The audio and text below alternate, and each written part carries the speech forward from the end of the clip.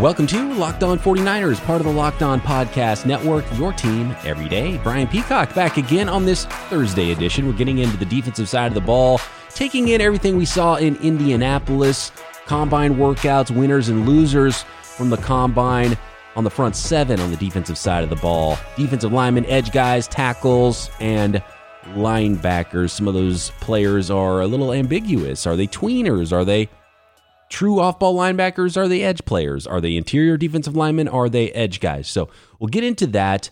Arik Armstead extension talks, and we'll do a little bit of a mailbag as well on today's program. You can find me and get involved in these mailbags on Twitter at BDPeacock. You can email lockedon49ers@gmail. And of course, you can find this podcast at lockedon49ers.com or all of your favorite podcast apps, just like any show here on the Locked On Podcast Network, including Locked On NFL, which I also co-host alongside former NFL scout Matt Williamson. If you want to hear more on my thoughts on the Tom Brady talk, which I think is somewhat nonsense, and I know it's hard for people to comprehend and wrap their minds around, man, it's the first time in literally 20 years that Tom Brady might not make sense for some football teams, and I think the 49ers are one of those teams with Jimmy Garoppolo. If you want my full thoughts on that and reasons why, you can tune into Wednesday's show with Nick Winkler. We cover that quite a bit and pretty in-depth of why Tom Brady to the 49ers doesn't hold any water. And most of these reports are all of these reports are speculation. There's actually no hard evidence that the 49ers are interested there. The only evidence we have is that both players in the locker room, Kyle Shanahan and John Lynch themselves, are publicly behind Jimmy Garoppolo as much as you can be publicly. And Ian Rappaport on NFL Network saying, quote, "I just have not been able to substantiate any interest from the 49ers standpoint besides saying, yes, theoretically anything is possible. The only problem is the 49ers like Jimmy Garoppolo too." So he's got zero sources that are saying this is anything real. So everything involving Tom Brady, pure speculation at this point. Until there's more news, there's really nothing to talk about there, and I don't expect that to be the case because all indications, you look at the numbers, everything points to Jimmy Garoppolo being the guy for the 49ers going forward. And even tight end George Kittle, he posted a little photo on his Instagram saying, "Let's run it back, number 10. And maybe in response to some of the rumors he's hearing, he's like, "Nah, man, Jimmy Garoppolo's our guy. Let's do this." Jeff Wilson, backup running back for the 49ers, even talking to Sports Illustrated, said it's ludicrous, the idea that the 49ers would move on from Jimmy Garoppolo. So there's that. That's a non-story. It's fun to talk about in a slow news portion of the season as we wait for free agency and the collective bargaining agreement to come through. But Tom Brady to the 49ers is very much a myth. While there's not a lot of news to talk about in the collective bargaining agreement holding things up and the franchise tag deadline moved to March 12th, the 49ers are working behind the scenes, and they might be trying to get extensions done with multiple players. One of those, free agent defensive lineman Arik Armstead. And the franchise tag deadline has been moved out to March 12th. And it would seem like that's now the deadline for the 49ers to figure out if they can get a long-term deal done that makes sense for the team. And it might have to be a pretty team-friendly deal for that to happen, with how much money Arik Armstead could potentially make on the open market. And if they can't figure something out, I think the 49ers will have to make that decision and potentially tag Arik Armstead, maybe allow him to talk to some other teams and find out what they're willing to pay him. Maybe they can find a team that's willing to give up a premium draft pick for the right to sign Arik Armstead. And we'll look at defensive linemen today, and man, the draft is not good at the edge position or really along the defensive line at all this year. So that might make Arik Armstead very valuable in potentially a trade market. And a lot of teams might be looking at this and thinking, man, we can't get anybody as close to Arik Armstead in even the first round. So giving up a second-round pick for Armstead is a no-brainer for us. And on the same token, maybe it hurts the 49ers to move on from him because they can't replace that talent in the draft because it's not a great draft to do so. So it could go either way there with Arik Armstead. And all reports all offseason long have been that Arik Armstead wants to stay. The 49ers want to try to figure out a way to make that happen. With the salary cap and the other players that the 49ers have to re-sign, how much money and resources they already have in the defensive line, it might prove to be too difficult, but at least the sides are talking, trying to figure out if the 49ers can make Arik Armstead a long-term member of the team. And he had such a great season, and he definitely deserves to cash in 2020. But will that be with the 49ers? That remains to be seen. Let's talk Combine. Let's talk defensive linemen from the Combine, that weak class I mentioned. And the guy who headlines the class, Chase Young out of Ohio State, the next in a line of just monster pass rushers and defensive ends out of Ohio State, the Bosa brothers, and now Chase Young. And Chase Young, more athletic than the Bosa brothers, put up phenomenal numbers there and is most likely going to be the number 2 overall pick in the NFL draft to Washington, unless something crazy happens with trades and the quarterbacks up top after Cincinnati looks to be pretty locked into Joe Burrow at number 1 overall. But Chase Young didn't even work out, even though he probably would have blown up the Combine. He didn't want to risk anything, did not work out at the Combine. And that left a very pedestrian group. And even those guys that are considered first rounders didn't really show up and blow anybody away. Let's start with, I guess we have to start with the losers, because I think that's what the class aren't collectively losers, but you know what I'm saying here. There was a lot of losers as far as workouts in the Combine, and looking at these guys physically, I think number 1 on, well, let's start actually, because we just mentioned Arik Armstead. And if you're trying to find somebody, you're the 49ers at pick 31. You're thinking, okay, who could be there on the board that we let Arik Armstead go? Maybe we tag and trade him. Who can we replace him with on a 1-for-1 basis in this NFL draft? And to me, there's only one guy that really stands out as sort of that big end that might be able to kick inside, rush from inside, powerful, strong hands, not supremely athletic, not going to beat offensive tackles around the edge and collect sacks that way, but powerful, uses his hands, uses his length, and that is Iowa's A.J. Epinesa.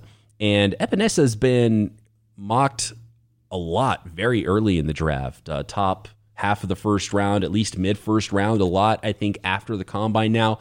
We're going to start to see him slide a little bit. It helps A.J. Epinesa that the draft is not strong at his position, so a team might have to reach if they want one of these top players, just because there's not a lot of great ones there. But to me, he's a borderline, maybe not even a first-round talent when you look at what he's got, because why I say he's maybe the only guy who fits on a 1-for-1 comparison to what Arik Armstead was coming out of college. Armstead was much bigger, but they put up very similar workout numbers. In fact, at 6'5", 275, which is 2 inches shorter, 15 pounds lighter than Arik Armstead was the Combine. I think Armstead was 292, so 17 pounds lighter than Armstead was at the Combine a few years ago. Epinesa actually has longer arms than Armstead did at 6'7". Epinesa 6'5", 275, 34.5-inch arms, which is very long, big hands, and that's his strength.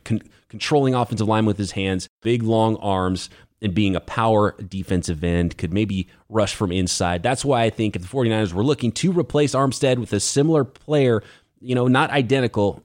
Arik Armstead's an oddly shaped player, a rare 6'7", 290 that can move like he can, that can still pressure the quarterback a little bit, even though it's more of a disruptor and not a true edge pass rusher. But a power defensive end, A.J. Epinesa might be that guy, but man, he did not work out well for a pure defensive end. So I think teams might let him slip because they don't see a guy who's going to beat tackles one-on-one and go collect sacks. And Arik Armstead wasn't that guy either throughout his career. And in fact, his best asset is his ability to set the edge on early downs, then move inside and rush from the interior. And A.J. Epinesa could probably be that guy in the NFL as well. But he had a 5.04 40-yard dash, only 17 bench press reps with his long arms, 32.5-inch vertical, which is okay, and broad jump was pretty good. In fact, his broad jump was exactly identical to Arik Armstead's. And Arik Armstead, a little bit quicker 3-cone than Armstead, a little bit quicker 20-yard shuttle. So, slightly quicker, not quite as big and powerful as Armstead. A.J. Epinesa is a name to remember at the end of the first round if the 49ers want to go into the defensive line and get a power defensive end. So stock definitely down for Epinesa. And he might not even get selected in the first round after all. And Epinesa was supposed to be maybe the second defensive end off the board in this class. And I don't know if he's even got a first round grade at this point. So that tells you where this class lacks at that position. Who are some of the other edge players potentially that could go early? We'll talk about some of them, some more winners and losers along the defensive line. And we'll get into some linebackers and, of course, a little mailbag segment on today's show.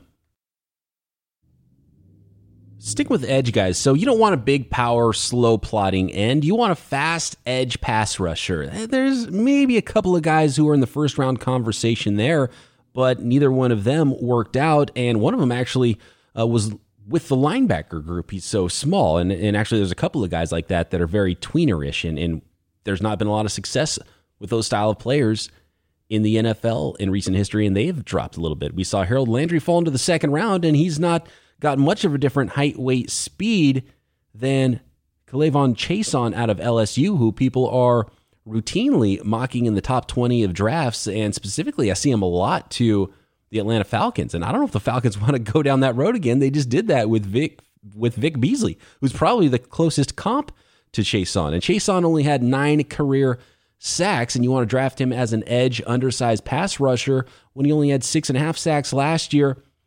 Harold Landry fell to the second round a few years ago. He had more sacks in 1 year than Chaisson's had in his whole career, and he still fell into the second round because he was an undersized edge guy, and it's not a fit for every team to have that multiple front with stand-up edge rushers. Most defensive coordinators and coaches like to have a big prototype, long defensive end that can play every down. So Chaisson's not going to be for everybody, and he didn't work out, but he did measure up at 6'3", even 254 pounds. So an undersized edge player that could play a little bit of off-ball linebacker, not super long arms, 32 1/4 is not ideal. You want those big, long 33, 34-inch arms for your edge pass rushers. And he didn't do any of the drills. He's going to save that for LSU's Pro Day, which I'm sure he'll run well, and he'll look like he has the athleticism to play off-ball. He did a little bit of both. He was in coverage sometimes. He rushed the passer pretty well, but didn't do it, obviously at a high productive level at LSU either. So I don't know what to think about Chaisson and how teams are going to think about him. The weakness of the class might help a team, and his athleticism, we'll see what it looks like at LSU's Pro Day, but should be great.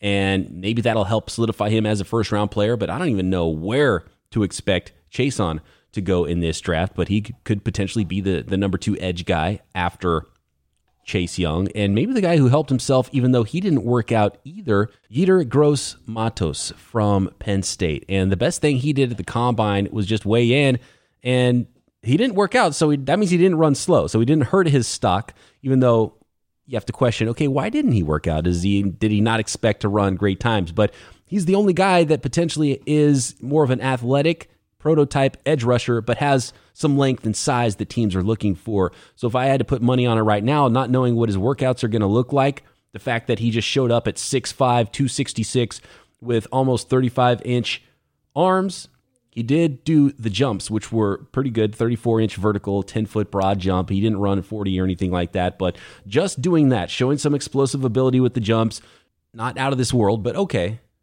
Prototype, edge rusher, speed rusher type size. My money's on Gross-Matos being the number 2 edge rusher off the board, but even then, I still don't know how high he's going to go because you see him late round 1, even round 2 in a lot of places. And if he's there at 31 for the 49ers and they do either let Armstead walk or do a tag and trade with Armstead, I'm all about that right now, and we'll see what the full scouting report is, and I have more work to do, but Yetur Gross-Matos is a name that in this edge class might be a person that goes a lot higher than people expect just because of how this poor defensive end class looks and how he might be able to take advantage of that as one of the few prototype, long, athletic edge rushers in this class after Chase Young, who's going to go very early. A few other guys looked pretty good and showed off a little bit of athleticism on the defensive line class at the edge. And it starts with James Smith-Williams, who might be a little bit of fool's gold out of NC State. I put on the tape after he worked out because he had a ridiculous combine. He ran a 4.6 flat at 6'4", 265 pounds. And, 28 bench press reps, 32-inch vertical, nice broad jump. He just had an amazing combine workout, first-round type physical abilities, but he didn't even play that much at North Carolina State in his career and didn't have a ton of production, so I wanted to go back and see what he looked like, and he didn't look that great. And so if he gets drafted to his numbers, and he's not projected to be a high draft pick or anything, but if if he goes from day 3 to day 2 because of those workout numbers, a team might be a little bit disappointed. But if he is there on day 3 and he's there late, maybe a project, somebody that you like all of his physical ability, maybe you could coach him into something at the next level. But he definitely was not that player in college from the tape I saw, but had a phenomenal combine to make teams go back and maybe take a closer look at James Smith-Williams. Florida's Jabari Zuniga had a nice 4.64 40 times, someone that's probably got a little helium in this class, 6'3", 264 pounds. Alton Robinson out of Syracuse. He had a nice little week. I think he did okay at the Senior Bowl, 6'3", 264, and has a little bit of juice off the edge, but I don't think he's going to be a first or second rounder, but maybe third round range. Start talking about him. Nice combine, 4.69 40, 35.5-inch vertical. And he can bring you a little bit of heat off the edge. Slightly undersized because he's not super long, 6'3", 32-inch arms, but the weight is there, and he's not necessarily small, but not ideal lengthwise.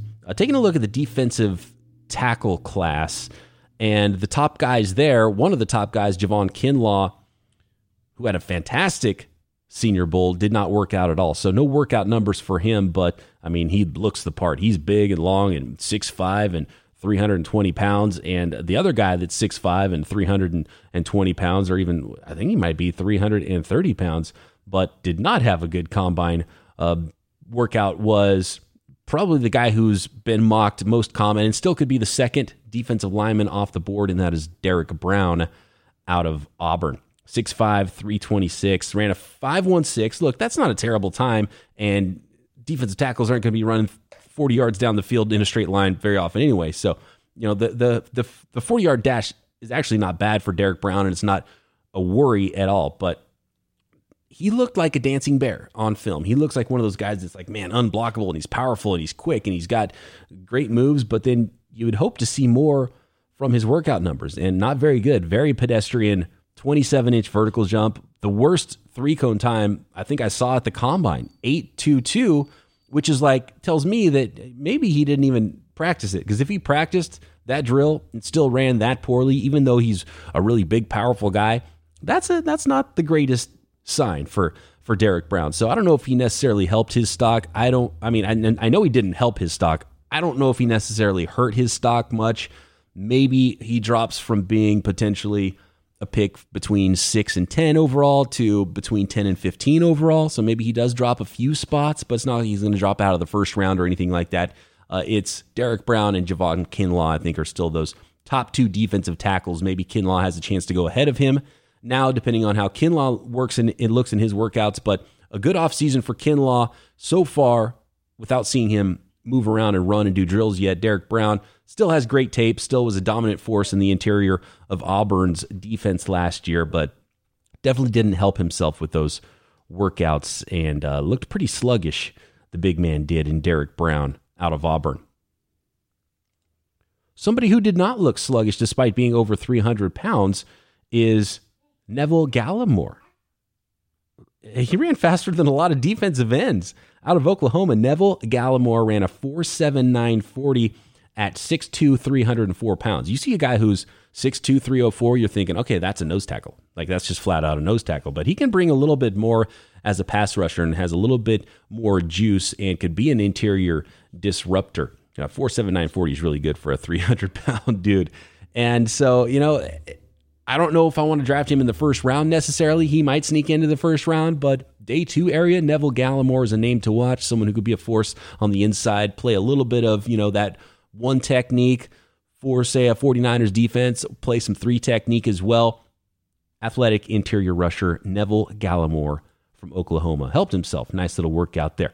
Alex Highsmith out of Charlotte, small school guy, worked out well, 6'3", 248. You would expect an undersized defensive end to work out pretty well, 4.7 40. Nice jumps. Let's see who else. Oh, Justin Matabuike out of Texas A&M, interior defensive lineman, 6'3", 293. Weight-wise, someone to look at for an interior guy to replace potentially Eric Armstead. Doesn't have quite the length, but could absolutely play some outside defensive end, some power in for you, move around, you know, a flexible piece, but most likely a 3 technique type of a guy. Ran a 4.83, 31 bench press reps, moved really well, 7.37 3-cone, looked good in drills. So Justin Matabuike out of Texas A&M, I think, really helped himself. I want to get to the mailbag, but one more loser here, actually, that I forgot about it. Man, this is just not a great edge class, and he was a pretty productive guy in college out of Utah. Bradley and I had a good Senior Bowl week. He's a try-hard guy. He's going to keep coming with effort, but man, for an undersized pass rusher, 6'3", 257, short arms, and ran a 4.9 340, and I watched him trying to get after Justin Herbert. We saw Herbert run a nice little 4.69 40 time. I mean, he's just running circles around this guy defensive end. He couldn't corral him. And we saw how many problems the 49ers had with really athletic quarterbacks. And you've got to be able to set the edge. You can't let a quarterback run circles around you and run free when they get out and get loose. And Bradley and it just does not have enough juice for me as a pass rusher. But I like the effort.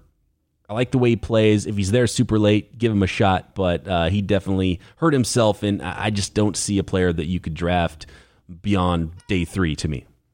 Okay, just a quick note on linebackers, little mailbag coming up.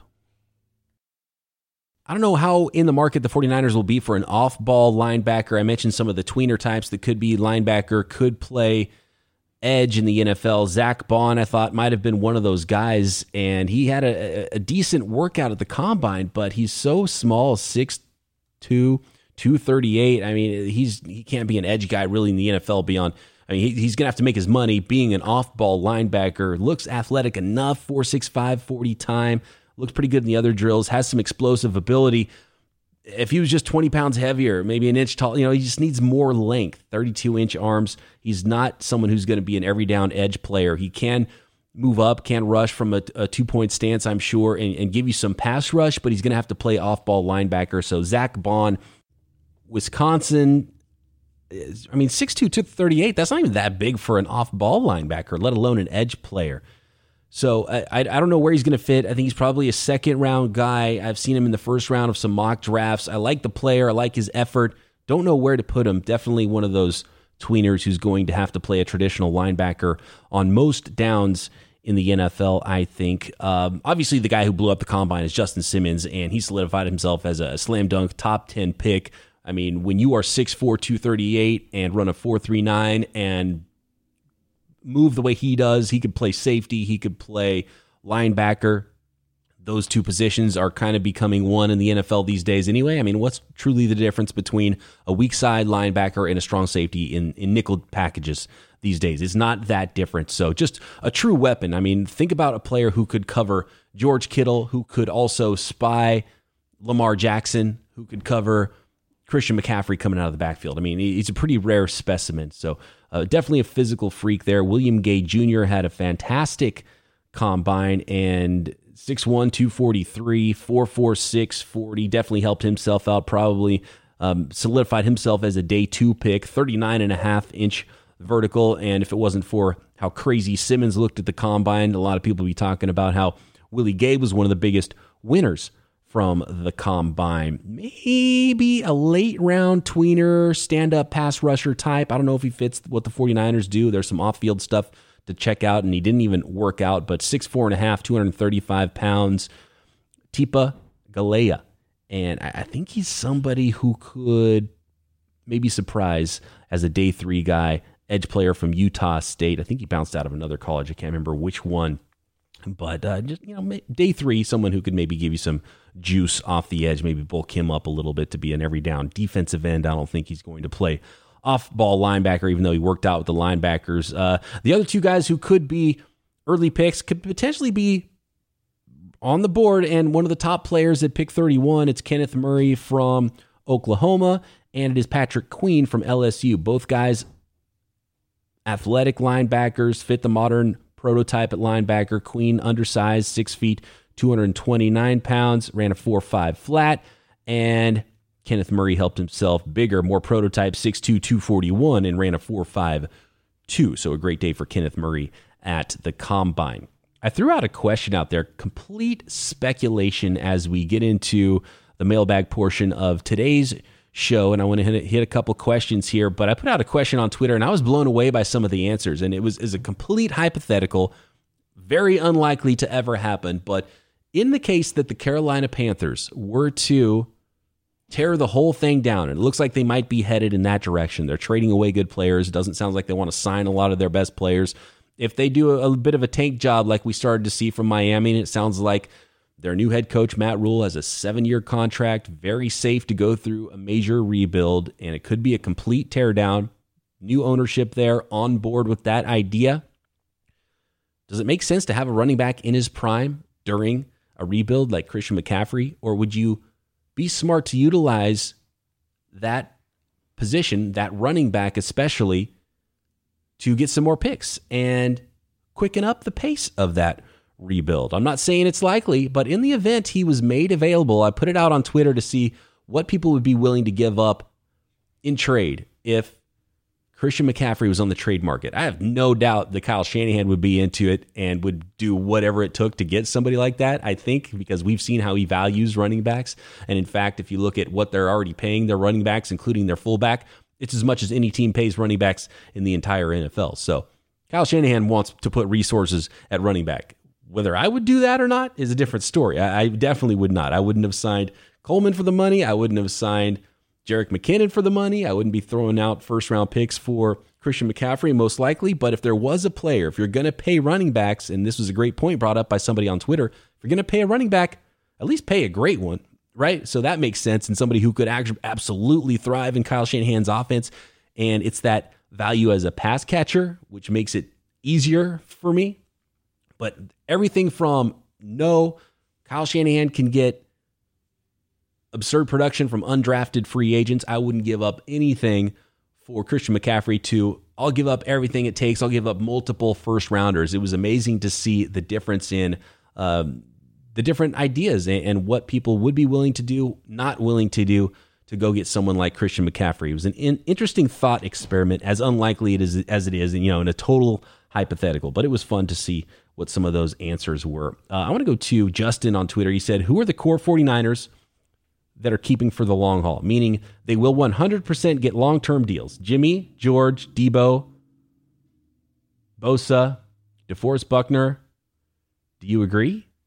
Can't always pay everyone. No, and that's what the 49ers have to figure out right now, which is why I think that Eric Armstead, it makes too much sense. If a team's willing to give you a second-round pick, you have to tag and trade Eric Armstead. You can't put $60 million into your defensive line, and when two of the guys on your list there, DeForest Buckner and Nick Bosa, are going to make so much money, I don't think even Dee Ford is long-term for the 49ers. They have to figure out and try to attack, which is what is unfortunate about this poor defensive end class, because I might let Armstead walk and try to draft a first-round defensive end, and then you can let Dee Ford go next year and still have a very strong pass rush.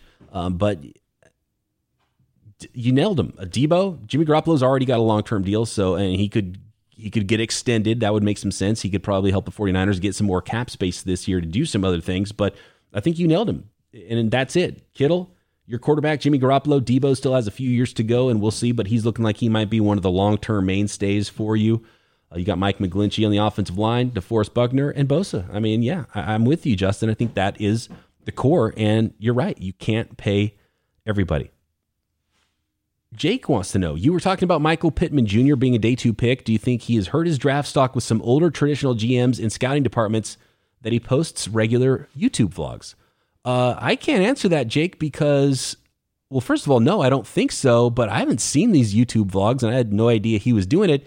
And unless he's putting something out there that's terrible, I don't see how it could hurt anything at all. I mean, these guys are everywhere on social media as it is. So if you're not drafting guys who are putting videos and photos of themselves out there and doing all kinds of stuff on social media and putting themselves out there, then you're not drafting anybody. So I don't think it will hurt him at all unless he's putting something out there that's bad. And I haven't seen any of his videos, so I don't know what they look like. So I don't think so, Jake. I've got some other questions here about what to do at pick 31 and some hypothetical positions and players that'll be there. We're out of time here, but Beans, Steve, Adrian, I see all of your tweets. I see some emails too. I'll get to them tomorrow, talking defensive backs from the combine right here, Locked On 49ers.